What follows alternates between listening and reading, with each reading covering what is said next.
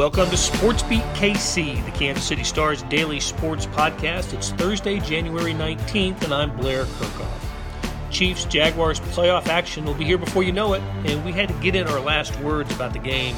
Beat writers Jesse Newell and Herbie Teope broke it down on a show that started as a Sports Beat Live, where we took questions and comments from our viewers. Now it's a podcast. See how that works? We focus in on the quarterbacks, Patrick Mahomes and Trevor Lawrence, and important pieces like Chiefs defensive tackle Chris Jones and Jaguars wide receivers Christian Kirk and Zay Jones. Jesse also gets into why the Chiefs get more out of putting a man in motion than any other NFL team. Okay, let's get started. Hey, good morning from chilly and overcast Kansas City. Welcome to Sports Beat Live, our weekly discussion about the Kansas City Chiefs with the folks in the media who know them best and with you. Send us your questions and comments and talk Chiefs playoff game with us. The Chiefs, of course, open the postseason on Saturday at Arrowhead Stadium against the Jacksonville Jaguars in a divisional round game. Kickoff is at 3:30 and games on NBC. Jesse Newell and Herbie Teope are with us. And before we talk about the game on Saturday, a little bit of news broke this morning with next year's schedule. We knew it was coming, and it was just a matter of time before the NFL announced it. Jesse, I think you ended up writing the story about it. What is the news about the Chiefs' schedule for 2023?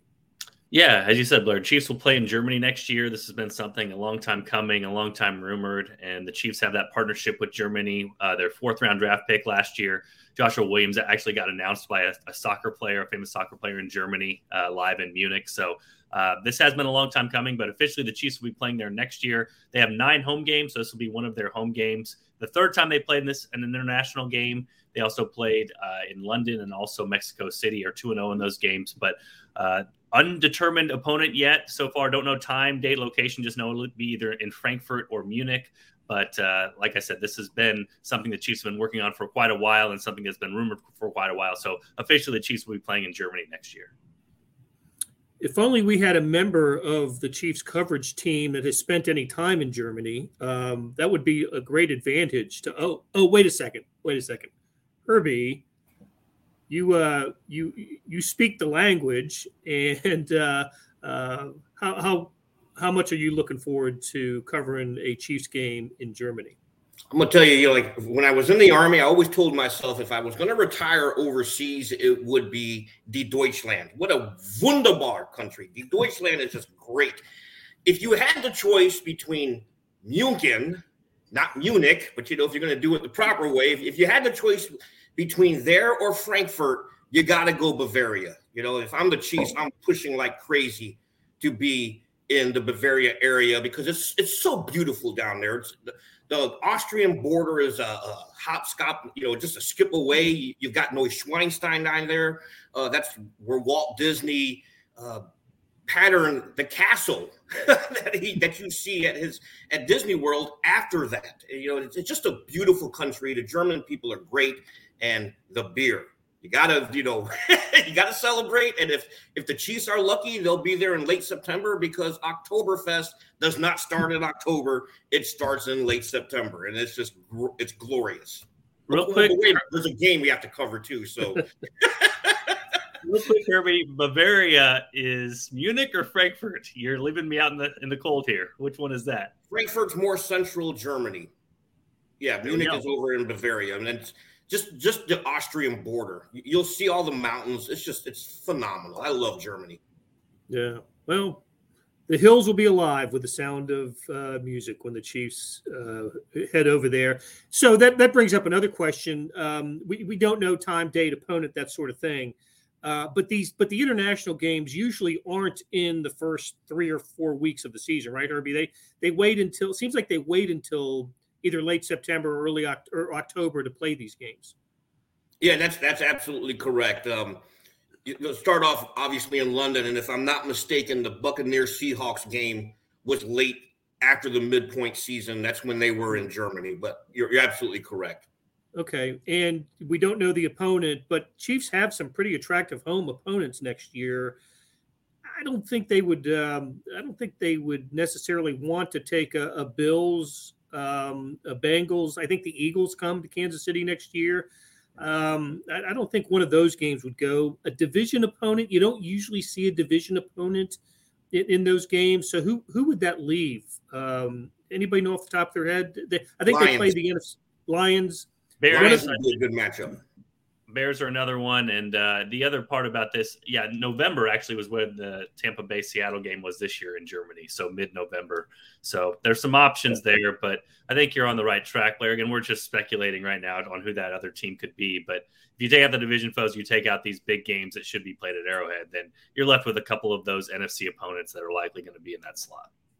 And of course, they played the Lions in London back in 2015. So, okay, like we were saying, playoff game on Saturday. I guess that's good news for Trevor Lawrence, who has never lost a game on Saturday in his life, high school, college, and now a third straight Saturday game for the Jacksonville Jaguars. Trevor Lawrence, of course, Jags quarterback who led the comeback a week ago against the LA Chargers in the wild card game. But let's focus on Patrick Mahomes and the Chiefs. So I did a quick scramble here to come up with Patrick Mahomes stats in first playoff games. Not all of them were divisional, right? Because they played in the wild card game a year ago. So Patrick Mahomes in four as a starter, 4 playoff openers, has averaged 314.5 passing yards. He's thrown for 11 touchdowns, 1 interception. Obviously, the Chiefs have won all of those games, and except for the Texans game for the 2019 season, where the Chiefs staged the wild comeback, they've kind of jumped out ahead and were in control of those games. So, Herbie, I know you got to leave pretty soon, so let me just ask you. Is there an expectation that the Chiefs, you have used the bye week well and will come out and play on point in this game, or do the Chiefs, stumble around a little bit? And they kind of did that against the Steelers in the playoff game last year. Took them 2 or 3 possessions to get going, but once they got rolling, I think they scored on 6 straight. But how do you think the Chiefs come out on Saturday? Well, if they've watched the Jaguars over the past month and even the opening round of the playoffs, it better be the former scenario. You can't afford to stumble around against this Jaguars team. Blair, you covered it in the piece that you wrote yesterday, and I also touched on it in my keys to the game. They got to jump out, and they got to put the foot on the pedal and just keep it there. The Jaguars have shown the knack of coming back, and we're talking double-digit type leads. They did it in Week 15 against the Cowboys, overcame a deficit against the Titans to clinch the AFC South in the regular season final, and last week overcoming that 27-0 deficit against the Chargers. You cannot afford to stumble around against this team. This is not the same team that the Chiefs faced back in Week 10. They're dangerous now. They're confident, and they're dangerous. Yeah, Jesse, they've actually trailed. So the Jaguars ended the regular season on a 5-game winning streak. In each of those games, they trailed at one point by at least 9. And I think they were down 17 to the Cowboys in their comeback win there. And then, of course, as Herbie mentioned, the playoff victory down. Trevor Lawrence was incredibly bad with 4 picks, and they're down 27-0. And we were all watching the game, and I remember looking at or seeing Doug Peterson interviewed at halftime. It didn't seem like anything was wrong to him. That just keep focused, and said the things coach has said. But he had a great demeanor, and sure enough, Jacksonville just played the percentages, played really well. The Chargers were miserable in the second half, made some bad decisions.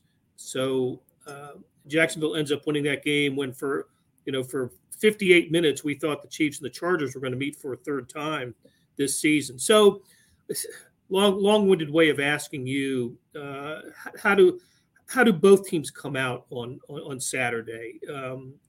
Jacksonville going to be ready to play? Chiefs going to be a little, they're going to play loose. How do you think this game opens up for the Chiefs? Yeah, I think the loose part is pretty important. We've seen the Chiefs at Arrowhead. It's been weird. I mean, this is kind of picking nits if you're talking about a 14-3 team. But if we were talking about just them playing at home and on the road, they probably played better on the road this year. And you add to it the playoff atmosphere. Listen, the tickets are still expensive and people are still excited to go. But you get down 7-0 or 10-0. All of a sudden, you experience this in Allen Fieldhouse some, you experience this at Arrowhead, you get that sort of nervous energy. NCAA tournament happens too. You kind of feel the air get sucked out of the building. It's hard to revive yourself and get your energy going back when you feel like that tightness that comes with it. So that's really probably the Chiefs, what they have to be concerned about most. I think the big part of this matchup is both teams have some advantages when it comes to the passing offense. And you want to talk about the teams that are left in the AFC. I don't think it's a coincidence right now that we talk about some of the best quarterbacks still available. Joe Burrow, Josh Allen, Patrick Mahomes, and Trevor Lawrence, obviously last game coming on and showing what he showed. So the Jaguars have the pass offense to come back. And that's why the pass offense, I keep talking about it throughout the course of this year. It's the trump card in the NFL. If you have a good pass offense, you can overcome deficits, you can hold leads, you can do anything. That's really the one thing in the NFL that kind of outweighs others. So Herbie talked about keeping the foot on the pedal. I think for the Chiefs, it's important to do that on the offensive end because the Chiefs have the advantage on offense. Jaguars defense, especially in the secondary, is not very good. They've been able to get some pressure with some pressure looks from their front four, but Mahomes picked apart the secondary. I think 331 yards and 4 touchdowns in the first matchup against the Jaguars. So that's the sort of thing I think the Chiefs need to go in with the mindset of is 7-0, 14-0, 14-7, whatever, however many points it is, you can't let up there because the Chiefs' advantage is scoring and Patrick Mahomes in the pass offense. And that shouldn't go away unless we saw like the Chargers last week, you sort of ease up a little bit and start to play the time game. Chiefs shouldn't do that. This should be a game that should be feature a lot of points, I think. And the way that the Jaguars keep this one close is sort of what we talked about. They kind of play with a free mind with Doug Peterson going for it on fourth down, doing tricky things, surprise things, gadget plays, as Steve Spagnuolo, defensive coordinator, was talking about yesterday, they're expecting from them, and having the right mindset as an underdog. For the underdog, you want to mix things up, and that's what Doug Peterson's going to do. So will it create some anxious, nervous energy around Arrowhead? It could, especially if the Chiefs don't play well early. I've seen that before. I've felt that from the fans before, that nervous energy. Mark says the Chiefs' offense has started slow most games this year. I think that needs to change in the playoffs. I agree with you. I can't, the scenario that I think about for the Chiefs when they're a heavy favorite, as they are this week, 8.5 points. I think about the game at Denver earlier this year where the Chiefs, everything broke right. They went up 27-0 in that game, just as the Chargers did to the Jaguars. And at that point, that game needs to finish 37-13, right? That's you obviously the opposing team's going to get their shots but you got to keep the pedal to the metal, as Herbie said earlier. And of course that game didn't finish that way, right? The Chiefs were scrambling at the end to beat the Broncos that day in Denver late in the regular season. If the Chiefs end up with that early lead, Jesse, as you suggest, I think you got to keep going. You absolutely have to keep going. One thing to mention, Blair, I've been doing some research on this week is, let's be honest, the Raiders game, this past game the Chiefs played was sort of like that as well, only the Chiefs did not allow points after that. And now we know Mahomes in that Denver game you're talking about, he had some interceptions, kind of let them back in it. But the Chiefs defense was pretty bad at the end of the first half and the beginning of the second half. But if you look into the personnel, the Chiefs played their 4-1-6 defense, which is something that almost no NFL teams do, play that particular dime defense. But they put 3 cornerbacks on the field along with Brian Cook, the safety. And you really saw the Chiefs have success with it. I guess not last week, but 2 weeks ago against Jarrett Stidham and the Raiders. So something to watch if you do get a lead is the Chiefs will likely go their dime package. They'll know that Jacksonville is going to come out there. But not only is Brian Cook stepping up, Jalen Watson stepping up that particular role when you take a Willie Gay off the field as one of the linebackers to put in another smaller guy. But the Chiefs 4-man pass rush, that's a big, big deal. They were getting after the quarterback with those 4 men and making it very difficult on Stidham to get the ball down the field in those settings. So something to watch in that game. If the Chiefs get a lead, I think earlier in the season they weren't as comfortable in that dime package, but we know throughout Steve Spagnuolo's career, that 6 defensive back look, that's been one of his specialties. The Chiefs have been playing it better late rather than early. And so something to watch if they get a lead. That'll be a big part of keeping that lead, is trying to play better when you know the Jaguars might be in a passing situation.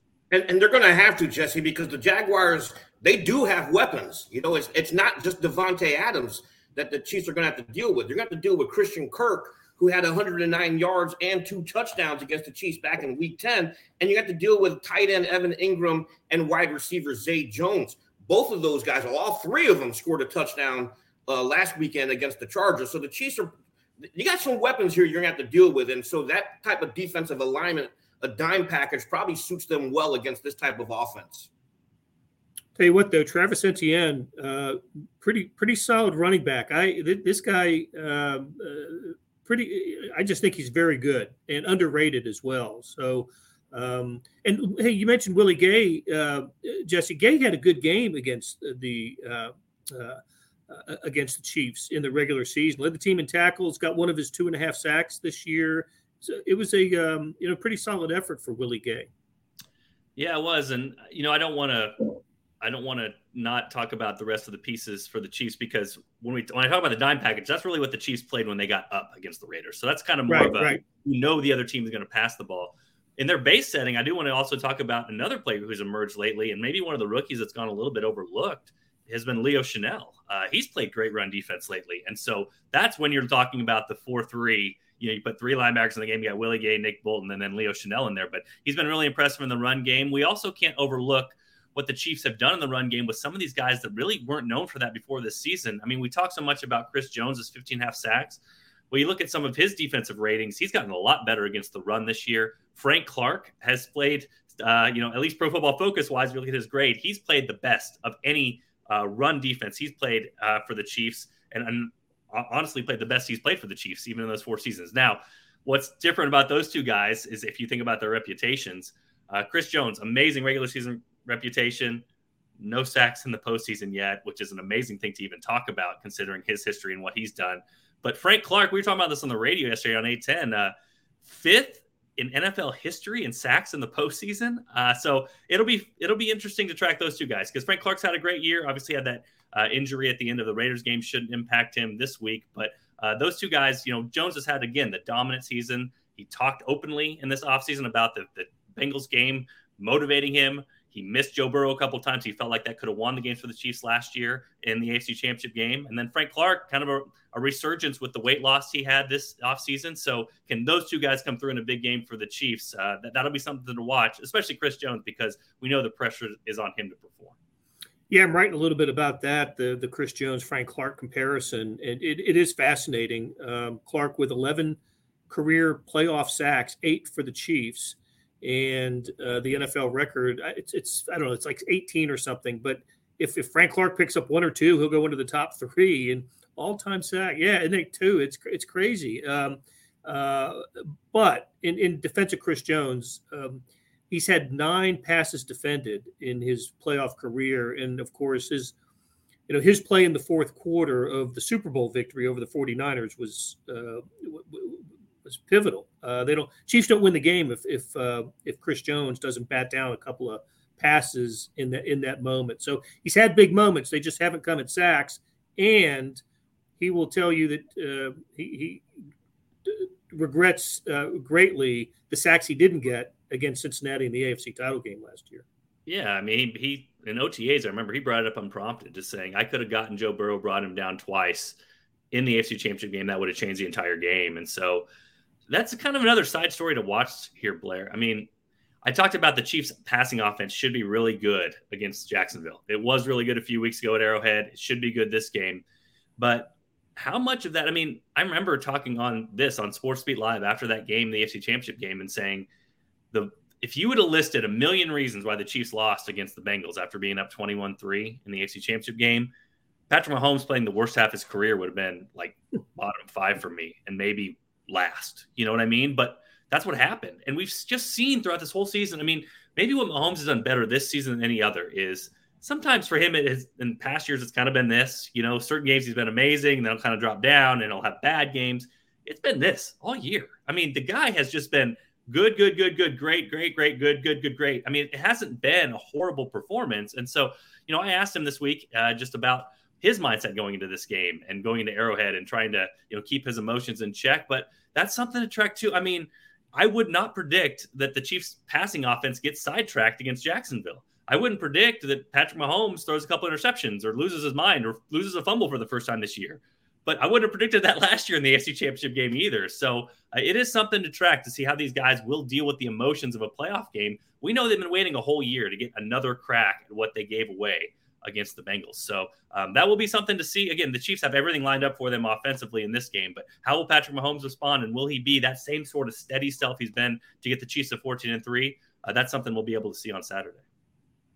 Mark notes that the Jags will likely double or triple team Jones, and Clark and the other D linemen need to take advantage. Absolutely true, Mark. That's happened to Jones all season. He has still come up with 15.5 sacks. And Paul asks, bigger concern, special teams or turnovers? That's a good question because the Chiefs have had issues in both categories this year, more so than in most years. Special teams, that is still a head scratcher. I guess what it comes down to for me is there's so many new players on the special teams for Dave Tope's group this year, and he's admitted this has been the worst season that he's had with special teams with the Chiefs. Between the Sky Moore punt fumbles and allowing some returns, and the coverage not being as tight as it has been. It just the bright spot, of course, has been Tommy Townsend's punting, but his holding for the extra points and field goals became controversial this year, and of course Butker with the misses. So, what do you think, Jesse? Special teams or kind of the fear of turnovers? Chiefs were -3 in the turnover department against Jags in the regular season, 1-10. What are you thinking about? Yeah, I would say turnovers, but I think the special teams fear is turnovers, right? Like that's where they've given games away, is if they've fumbled punts. And so, we were out of practice yesterday, and I have to tell you, again, perfect conditions, indoors, all those things. Harrison Butker looked great. I mean, he was nailing everything, all the field goals. And so, again, when we're talking about holds and being bad, that's happened 2 or 3 times this year, or 3 or 4 times, whatever the case may be. It was an issue. It seems like it's been addressed. Some of the other stuff you talk about, Blair, you just hope it's not a big part of the game. But the Chiefs are 8.5-point favorites. Typically, turnovers are worth about 5 points each.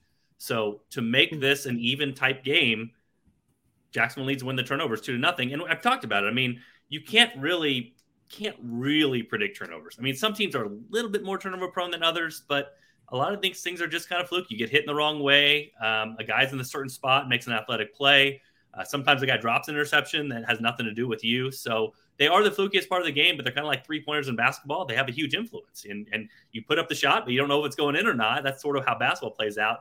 Football, you go into a game, you focus on turnovers, but you don't really know how that part of the game is going to play out. So I would say turnovers is the biggest concern. We've seen it pop up for the Chiefs, but the reason the Chiefs are 8.5-point favorites and the reason they're really good is that even if they have those turnovers, they can make up for them. And we saw that in the Jaguars game. We've seen that in other games this year. And it would help limit the head start the Chiefs have if the Jaguars get a turnover or 2. It would not make up the entire difference, most likely, unless it was 2 or more turnovers. So that would help even up the game and make it closer. But there's a reason the Chiefs are still favored, and the reason that they are the heavy favorite to make the AFC Championship game. 2 things I think about on that topic. The Jaguars opened the regular season game by recovering an onside kick. That's right. And then the Chiefs defense stood up and forced a punt. I think the Jags got 1 first down, but that was it. So the surprise element that they got their sideline all juiced faded quickly, and there was a great credit to the Chiefs defense in that moment. The other thing is it may be a little snow, rain, wintry mix on Saturday, and you just don't know how that will impact the game. The Chiefs have Patrick Mahomes actually won his first playoff game in the snow at home against the Colts. Back in it was the 2018 season. So I don't know how much of a factor that would play. One thing that would make me feel better about the Chiefs in bad weather is the running game has been pretty darn good for them over the last several weeks of the season with Jerick McKinnon and Isaiah Pacheco in particular. And speaking of Pacheco, Jesse, you uncovered a little nugget about Chiefs starting running back, rookie Isaiah Pacheco. We talked about Trevor Lawrence never losing on a Saturday and Chris Jones never having a playoff sack. There's a never in Isaiah Pacheco's football history, isn't there? Yeah, he's really motivated because he's never won a postseason game in his career, his football career. In his life. In high school, he was on one of those. It's sort of like he is sort of the ultimate underdog story because his high school, his junior year when he made it to the playoffs, they had not made it since 2003. So he helped end a big drought there. They lost by 2 points in the playoffs there. The senior year went back, lost that game in the playoffs, and then he went to Rutgers. I mean, he's one of those local kids who decided to go to the local program, stuck with it. In his final year, Rutgers went 5-7, was a late replacement in the Gator Bowl for Texas A&M after they had COVID issues.